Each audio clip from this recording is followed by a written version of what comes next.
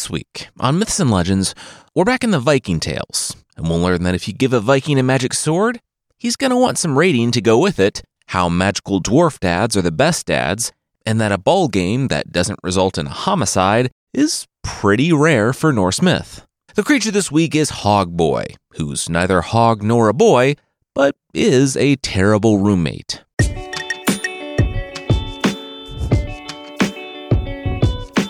This is Myths and Legends, episode 338, part 1, Mr. Viking the Viking.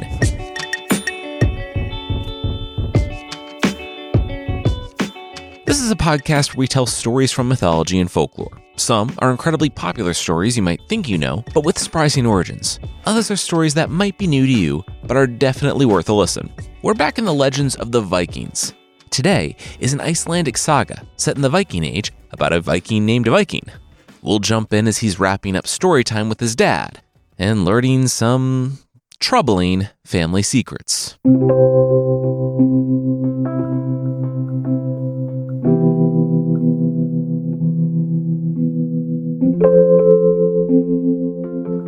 So that is how I met your mother, Vilfi, the warrior, said, smiling at his son, a boy named Viking. Right, babe? He said to Ymira. I hate you, Ymira said. Viking's mother shirked away from his dad. Vilfi smiled. That's just a fun game they played. He says he loves her, and she hurls bitter invectives at him. It had been going strong for 15 years. I actually kind of think she hates you, Dad, Viking said. He kind of hated his dad now, too, honestly. He learned that his dad had kidnapped a daughter of, what was it, Loki or Logi? Logi, what's the difference? Vilfi shrugged before taking a swig of mead. Kind of a big one, Viking said. Logi was a giant of Jotunheim, the personification of fire itself.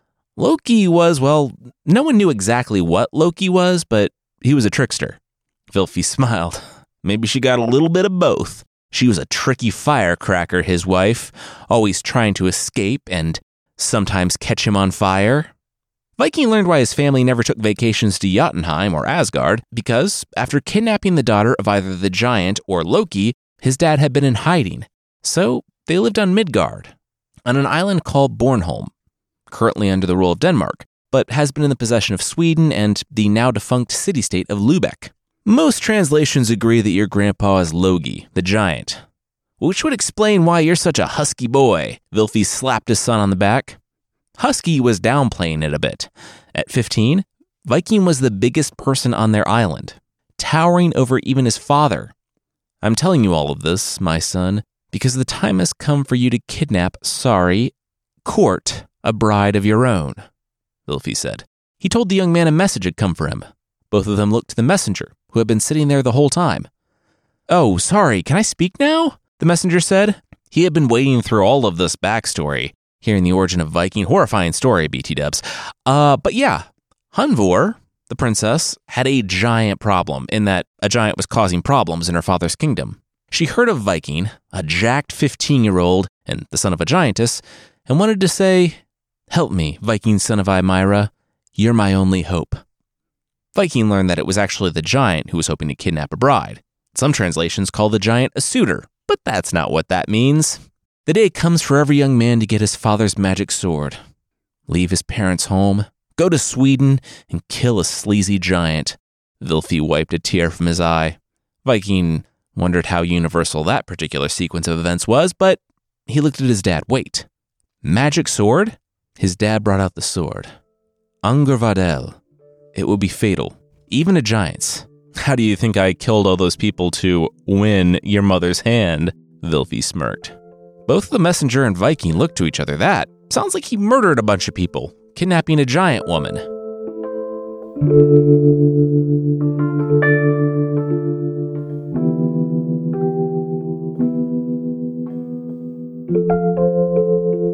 Viking stood in the stone circle where the three roads met. It was easy enough to draw the giant, Herrick Ironskull, to the dueling grounds. There was actually a Swedish law regarding when two people could legally kill each other, which, in Viking times, should not surprise you at all. Viking needed only to stand in the stone circle and insult the giant.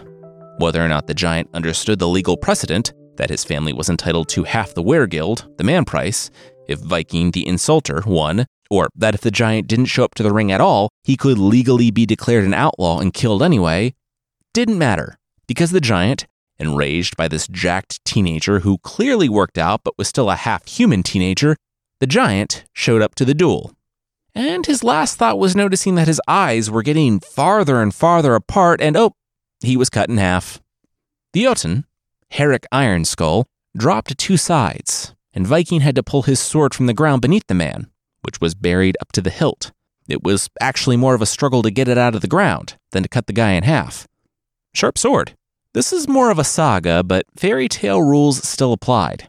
Viking was entitled to the princess's hand in marriage, and seeing this strapping young man, she was more than happy to agree. And wait, where was he going? Why was he getting back on a ship?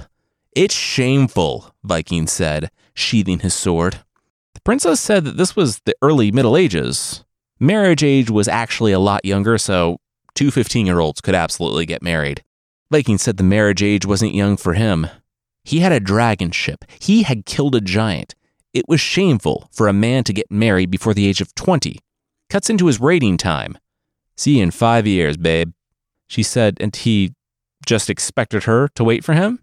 Yeah, I mean, I'm not saying I'll kill anyone who comes seeking your hand in marriage, but he looked back to the ring of stones and the giant sitting in multiple pieces with the villagers picking his pockets. I have killed 100% of the other guys seeking your hand in marriage.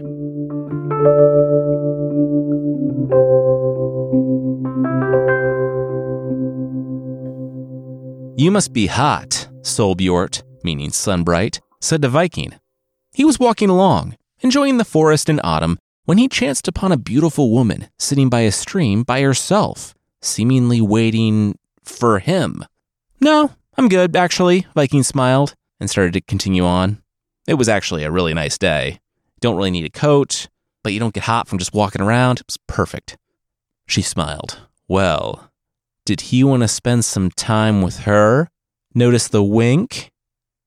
Oh, sorry. Flattered, super flattered, but engaged.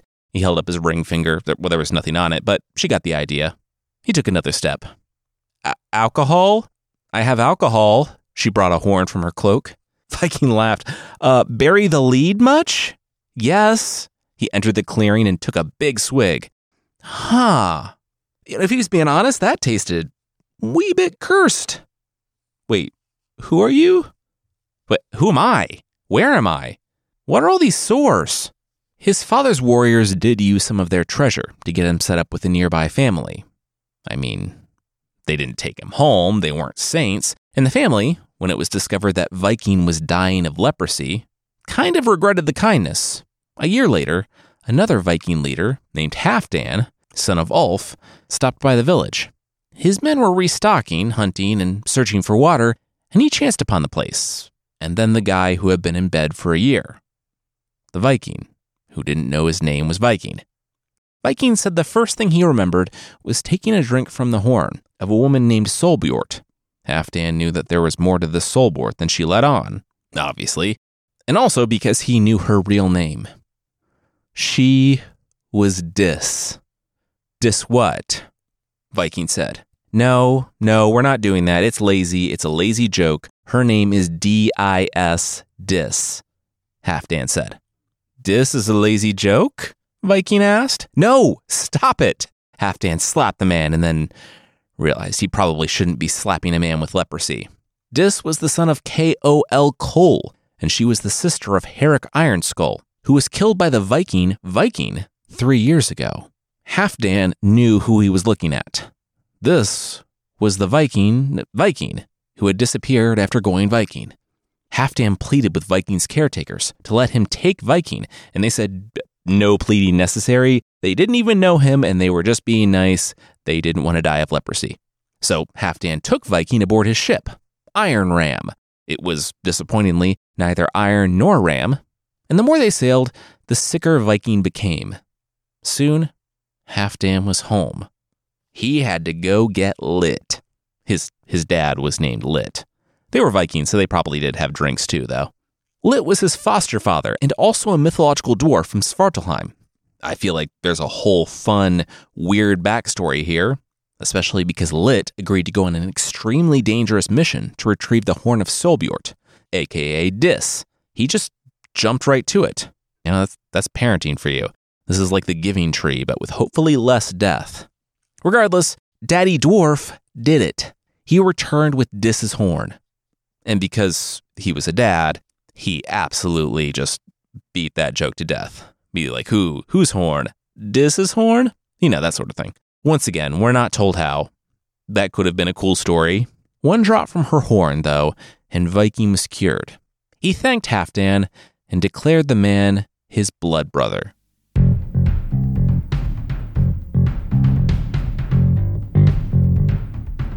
We'll see that the giants are just getting started, but that will be right after this. Here's a question. Flying or road trip? Oh, you know it's flying. Beach towel or scarf? 100% scarf, yes. Okay. Audiobook or podcast? I should say podcast because, obviously, but I do love my audiobooks. You do. That's why the answer is Audible. We love being Audible members. No matter what we're doing, Audible makes it better. Like when I'm washing dishes or raking leaves or grilling. Audible lets us enjoy audio entertainment all in one app. And that includes our favorite audiobooks ranging from bestsellers to classic tales, discovering new titles, even Audible originals you can't hear anywhere else. It's a seamless experience between podcasts, guided wellness programs, comedies, fiction and nonfiction titles. There are thousands, and yet I've never had a problem finding something to dive into. Oh, totally. And if you're listening to Myths and Legends, you should know that we are available on Audible too. Just search for Myths and Legends and you'll find us. Plus, Audible members get to choose one title a month to keep from the entire catalog of titles, and that's in addition to full access to a growing selection of audiobooks and titles to download or stream all you want. Discover new favorites and new formats as an Audible member, and here's an easy way to do it. Right now, new members can try Audible free for 30 days. Just visit audible.com/legends or text legends to 500-500. Again, that's audible.com/legends or text legends to 500-500. I am a hiker. And I try to be. So with fall arriving, it's the perfect time to see the trails. And all the bugs. Our common ground is this, Bombas socks. Specifically, Bombas hiking socks. Quarter height for us in husk or Great Lake color, right? Yes, please. And in exchange, how about a pair of tennis socks? That is a fair trade. See, marriage is compromise. But really, Bombas knows comfort. They know feet and arms and torsos move in different ways when you're climbing hills or chasing a tiny yellow ball moving way too fast. So they have intelligently engineered clothes to make it, dare I say, fun. It was actually fun to go hiking. I'll give you that. No complaints, no blisters, no fighting sweat and seams and tags. I love that Bombas tees feel extra soft because of the design and the quality materials. That hiking feels like walking on clouds. And if I need it, repairs and exchanges are a piece of cake. Best of all, it's the Bombas mission we love. When you buy socks, tees, or underwear from Bombas, you're also giving one to someone who needs it. One item purchased equals one item donated. So get out there, make the most of fall, have a little compromise, just not when it comes to comfort. Go to bombas.com/legends and use code LEGENDS for 20% off your first purchase. That's BOMBAS.com/legends and use code LEGENDS at checkout.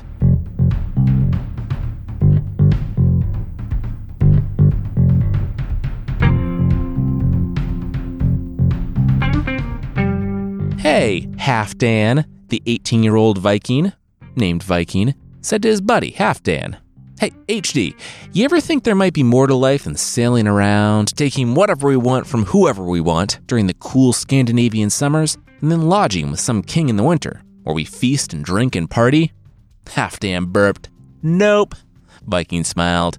"Yeah, neither do I. Our lives rule." Both Viking and Halfdan looked to each other as they felt the ground rumble ever so slightly. Before they could leap to their weapons, though, the thatch and timbers of the longhouse roof were obliterated in a collapsing column. "They have arrived," one of Viking's warriors called out. Don't make it seem like they're more than they are. They're just giants. We've killed their family members. We'll kill them too. But until we do, party winner is on hold, everyone," Halfdan yelled and nodded to Viking. Time to get to work. And they did. The giants, the siblings and aunts and uncles and the third cousins and former roommates of the giant he killed to save the Swedish kingdom, well, throughout the past year, they just kept coming. Viking and Halfdan heard the all-too-familiar crunch of a club coming down on a room full of partiers. Halfdan ran up the arm of one of the giants, going for the neck and eyes with his axe. Viking, with the magic sword Angervadel, had the luxury of just staying on the ground and slashing. He would later learn that Jokul Ironback, the brother to Dis and Herrick, was the one he killed that day. There was one more to go when, all around him, the tables and benches began to shudder. Bones, slick with blood and sinew, slid across the wood and found their bodies. Viking groaned. What's going on? Halfdan said, rising to his feet after crashing to the ground on a dying giant. They're doing the raising the dead thing again, Viking called out. Seriously? Halfdan cut down the servant, who had just topped up his cup of mead not 20 minutes before. The young man snarled on the ground. The giant in the distance, waving the staff, cackled. It was Dis herself. She hadn't completely recovered from when Lit took the horn. Apparently they fought and she was bedridden for weeks. Once again, would be nice to know any details. Anyway, she was working her actual magic from a distance. Viking yelled out for her to not laugh. This is just annoying. After they defeated her, they had to spend the rest of the morning hunting these guys down. It was just a colossal waste of time. 4 hours later, they finally finished chasing down the whites. Dis died ignobly. She hadn't planned out much past raising the army of the dead, Hardholm style, and being all annoying. They chased her down, put a sack over her head, and, according to the story, stoned her to death. These are brutal times. Halfdan, though, was wincing. There was something Viking should know. Something Dis said before she died that he wasn't sure Viking had heard. India? Viking had to sit down. Dis's third brother, Ingjald Snout, kidnapped his fiancée and her servant and took them both to India? Does that even track, historically? I mean, maybe? Vikings definitely made it to Byzantium, and the country that would one day be called Iran, but India is stretching it. They had silks from China, but those were likely only obtained via trade. Halfdan took a seat next to his friend. Viking was annoyed. Getting to Byzantium alone meant going through Eastern Europe and taking a flat-bottom riverboat and carrying it overland for miles upon miles. He didn't even want to ask about the Suez Canal. 1800s, late 1800s. It's a long journey to get to India from Scandinavia, any way you slice it. Also, we should probably stop with the anachronisms. We get a few angry emails every time we go on for this long, Halfdan observed. What's an email? Viking winked. Halfdan smiled. Nice, back to it.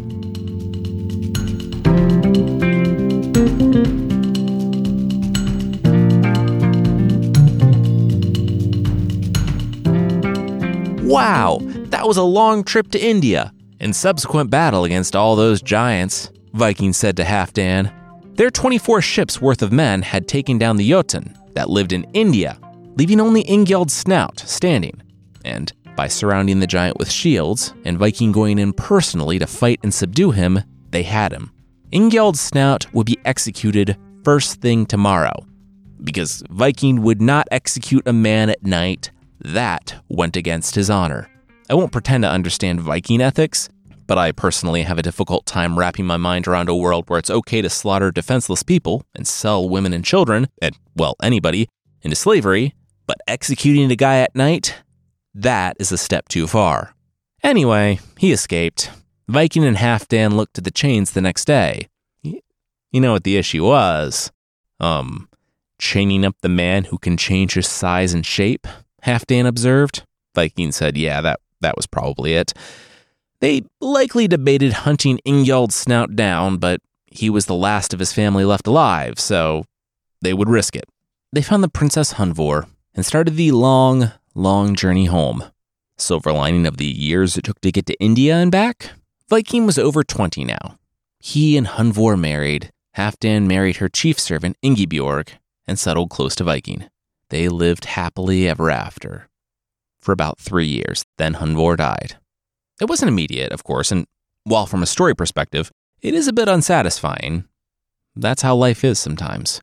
They had one child together, a son named Ring. And after I mourned for the appropriate amount of time according to our culture and tradition, that's when I met your mother, Viking said to his softball team-sized family, his 9 sons, Thorstein, Thorir, Finn, Ulfstein, Romund, Finnbogi, Eystein, and Thorgir. They were sitting there for story time, next to their uncle Halfdan, who was visiting. Yes, Finna. She was a maid of surpassing fairness and accomplishments.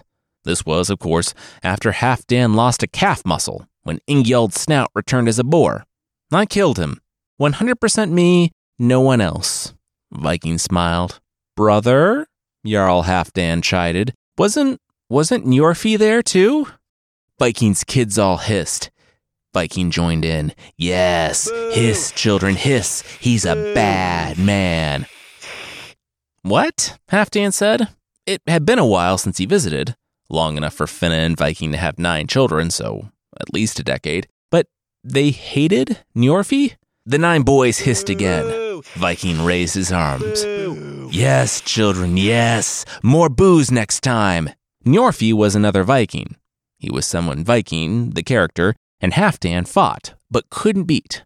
So instead of relentlessly killing each other, the trio teamed up and killed everyone else. Well, not everyone. Just the people with nice stuff and no defenses. The 3 became blood brothers.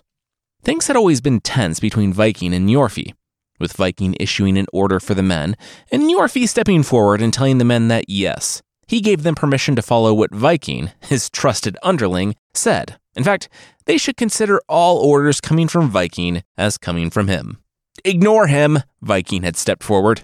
I'm so proud of you, having the confidence to step forward on your own. Njorfi smiled and sauntered off. He would leave it to him. No, you're not. He's not leaving it to us. I'm leading you all, Viking said to a bunch of confused raiders who kind of didn't want to get involved in whatever this was. They just wanted the simple enjoyment of cutting a bunch of defenseless people down. And they did.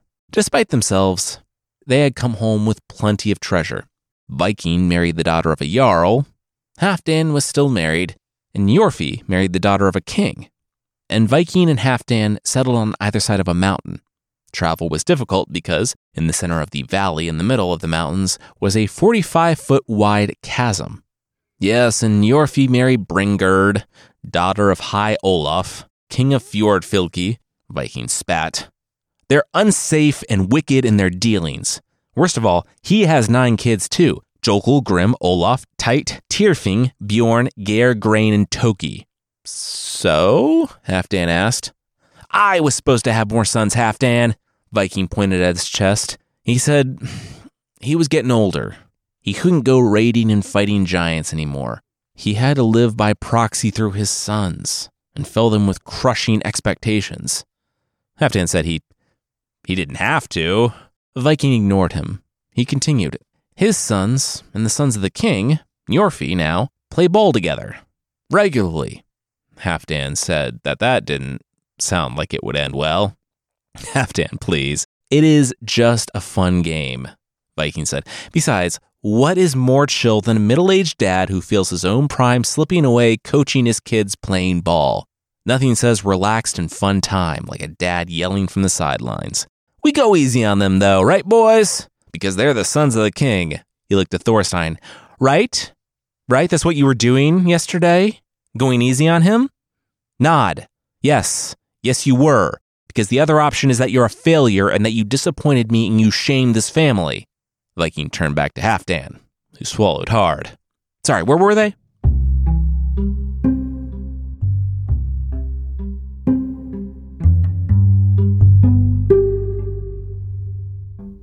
We'll see the fateful ball game that changes everything, but that will, once again, be right after this.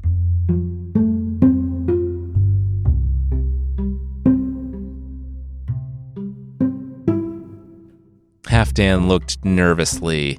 He was heading out right after this game, but it was 9v9, the ball game.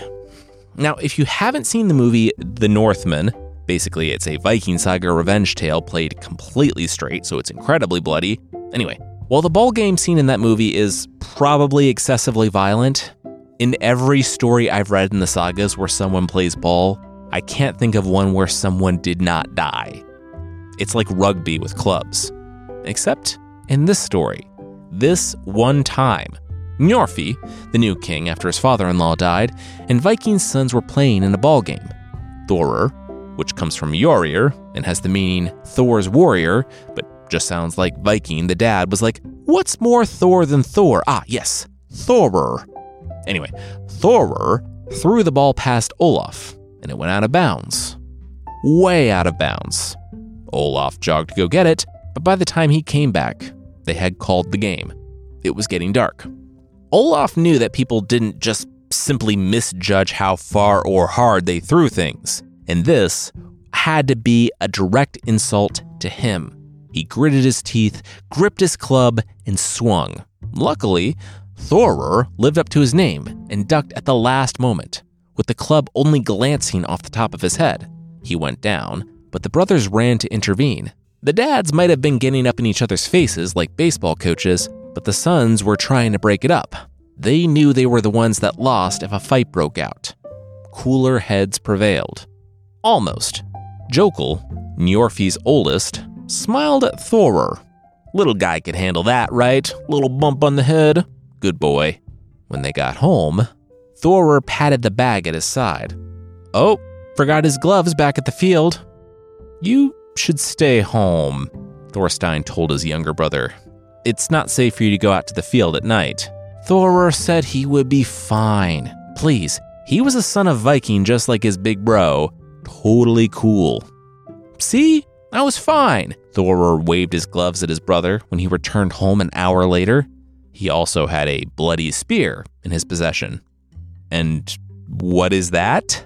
Thorstein pointed.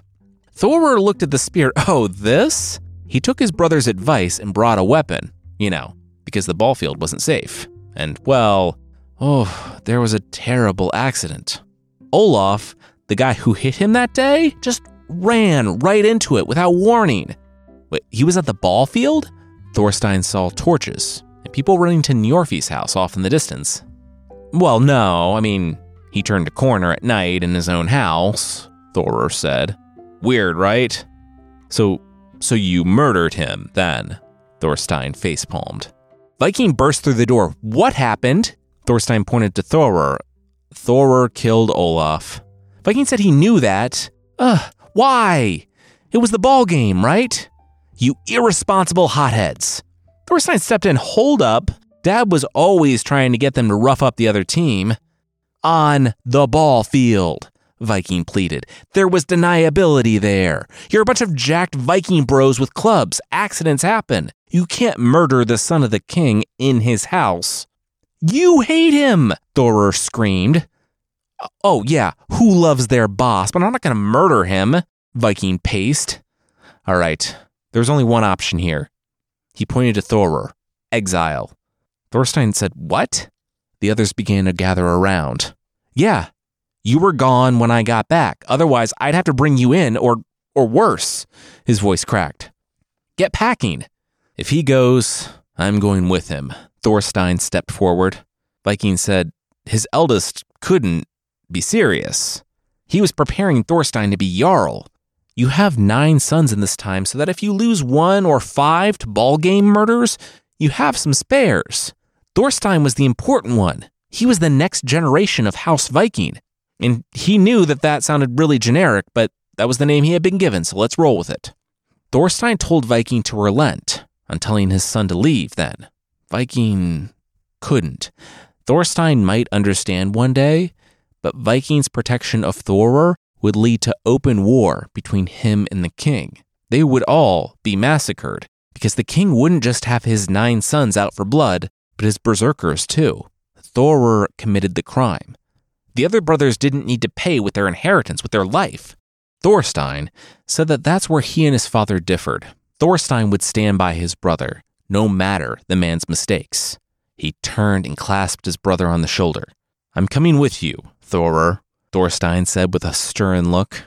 Me too, another brother spoke up. Me too, yet another said. "And my axe, Ulf," one of the sons crowed. The rest looked at him. "What? I'm bringing my axe." The rest said that was fine. They all were. He just didn't need to be all specific and yelly about it. "And you all will do this?" They couldn't be dissuaded. Viking swore. Okay. This was the future of their family, but he respected their decision. Also, they were all stronger than him, so if this was their choice, it was literally the only thing keeping them alive. He told them to get ready. Viking pulled Thorstein aside. He had something for the man. Angervadil. Thorstein didn't believe a lot of his father's old stories, but this sword, there was something about this sword that radiated power. It was crafted by the same dwarves that made Thor's hammer, or so they say. The story goes that it can cut through anything, and I've yet to prove it false, Viking said. He sheathed it and pressed it into his son's hands. Thorstein said he couldn't accept it. It had been in their family for generations. And now it will pass to the next one, Viking said. He was quickly coming to terms with the idea that his plan for his son's life and his son's life were sharply diverging, and that was okay. Also, totally cool if Thorstein wanted to stick to his father's plan for his life. He and Thorstein's mother didn't have 9 sons to have them all go into exile. Nope. Okay, just thought he'd ask. Again. Viking could see the lights of a few torches becoming dozens, growing in the distance. It was time. He told his boys that he had planned for this, in a way. Up in the forest to the north, there was a lake called Vänern. He had taken each of them to it at one point in their lives. On that lake, hidden away, was a boat. Take the boat to the other end. The lake was massive, the largest in Sweden by far. If, say, hypothetically, all the nations in Europe were to come together to be something like a European Union, this would be the largest lake in said union. So, the boys said goodbye to their parents, and Viking and Finna watched their sons leave in the night.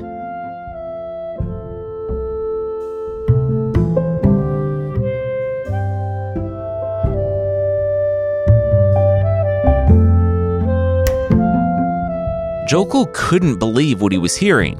What did his father mean, let it go? Njorfi said he was the king. He made his decision. Jokul said they took Olaf's life, the life of his son, and he lost all of his sons. Njorfi said, if they ever return, they will be hunted. Let that be enough. Njorfi and Viking might disagree. They might hate each other at times, but they swore a blood oath. They were like brothers. Njorfi wouldn't have Viking's family exterminated because of the actions of one son. There was to be no more revenge against Viking and his sons. It was over. Jokul had turned over every piece of furniture in Viking's house, tore every fabric and skin, and even searched the ashes for a hiding son. Still, there was nothing. The 9 sons of Viking were truly gone. Jokul, the eldest and heir apparent, watched with a smile as his father struggled to rise from his throne. He would follow his father's orders, while his father was still king. Now, if a strange man whispers at you from an alley to come take a look at something, I'd probably pass on that. If that something is a bag of weather, and you're trying to cross a massive lake to avenge your sibling, but can't pull workers away to build a boat for you because it will alert your aging dad of your disobedience, that's pretty specific. But maybe your better judgment can sit this one out. And that's what Jokul found. The man in the alley, Ogaton, knew of Jokul's problems with the Vikings, because everyone knew of Jokul's problems with the Vikings. He also, importantly, knew where they were and how to get to them. It was here that Jokul learned of the farmhouse and the cliffs, where they wouldn't be able to approach the Vikings. That there was a lake where Viking had apparently built a dragon ship years before, in case he ever needed to go on the lam, I guess. A dragon ship that would destroy any lesser ship it came across. The solution was a bag of weather, the Weatherbelg. If Ogaton shook it, storm and wind would blow out with such biting frost that, in 3 days' time, not just that lake, but every lake, fjord, creek, bay, pond, spring, stream, puddle, shoal, marsh, tributary. Jokul cut him off. He got it. No need for the 2nd grade geography lessons. Water frozen. Made sense. and the water did freeze, for nothing more than the admittance into the soon-to-be King Jokul's inner circle. Okatan shook the bag, let the winds free, and, true to his word, in 3 days' time, Lake Vänern was frozen solid. The sons of Viking were wide open, and when the 30 warriors marched across the ice, they found the house quiet and dark. That night, Thor awoke from a terrible dream. Wolves, foxes, and a great bear were walking on the lake, coming for them. And just as he shook Thorstein awake, Jokul, the bear from his dream, kicked in the door, and the wolves flooded in.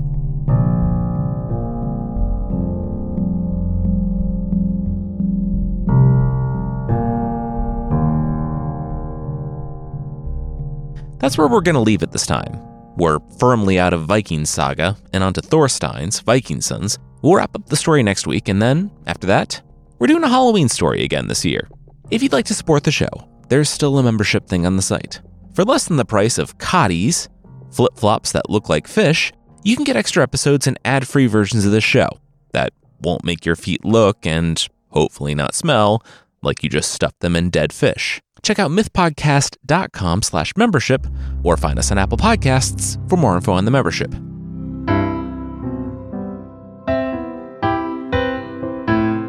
The creatures this time are the Hogboy from Anglo-Saxon lore in Britain. We've all had terrible roommates. I have, unfortunately, been on both sides of it, and I've been a terrible roommate. Sorry, Anthony, who in no way listens to the show. That being said, when your roommates are barrow wights, maybe it's time to move out. Also called the hogboon throughout Britain, or hogboy in the Orkney Islands in particular, these creatures are the soured souls of a farm's former residents. Won't pretend to understand the motivations of a medieval undead British person, but it's probably not helped by calling them hogboy. The body having deteriorated to a nightmarish state, the hogboy were bedraggled, with long faces, flaming eyes, and backwards knee joints for some reason. They guard the treasure they were buried with and, in addition to treasure hunters, will lash out at children playing near their graves, people walking by, or, I guess, hobbits. Yeah, these were the pretty obvious inspiration for the barrow wights from the Fellowship of the Ring, a scene that was cut from the movie, probably because it was too much of a detour from the main story, but also because it contains a puzzling amount of hobbit nudity. St. Guthlac of Crowland, in the 7th and 8th century, according to the history, built a hermitage in the side of a plundered barrow. According to legend, he was constantly plagued by barrow wights during his decades-long stay there. And the British countryside is littered with half-ruined monasteries, abbeys, priories, and most were built hundreds of years after Guthlac died. If you're constantly being attacked by ghosts, it's probably hampering your devotions and it's a good time to move. Maybe he knew how to kill a hogboy, which, like Draugr, means beheading the creature and then shoving its head between its legs. I guess they would have had to cut that part from the movie too, where Tom Bombadil pulls the head off the wight and shoves its face in its own butt.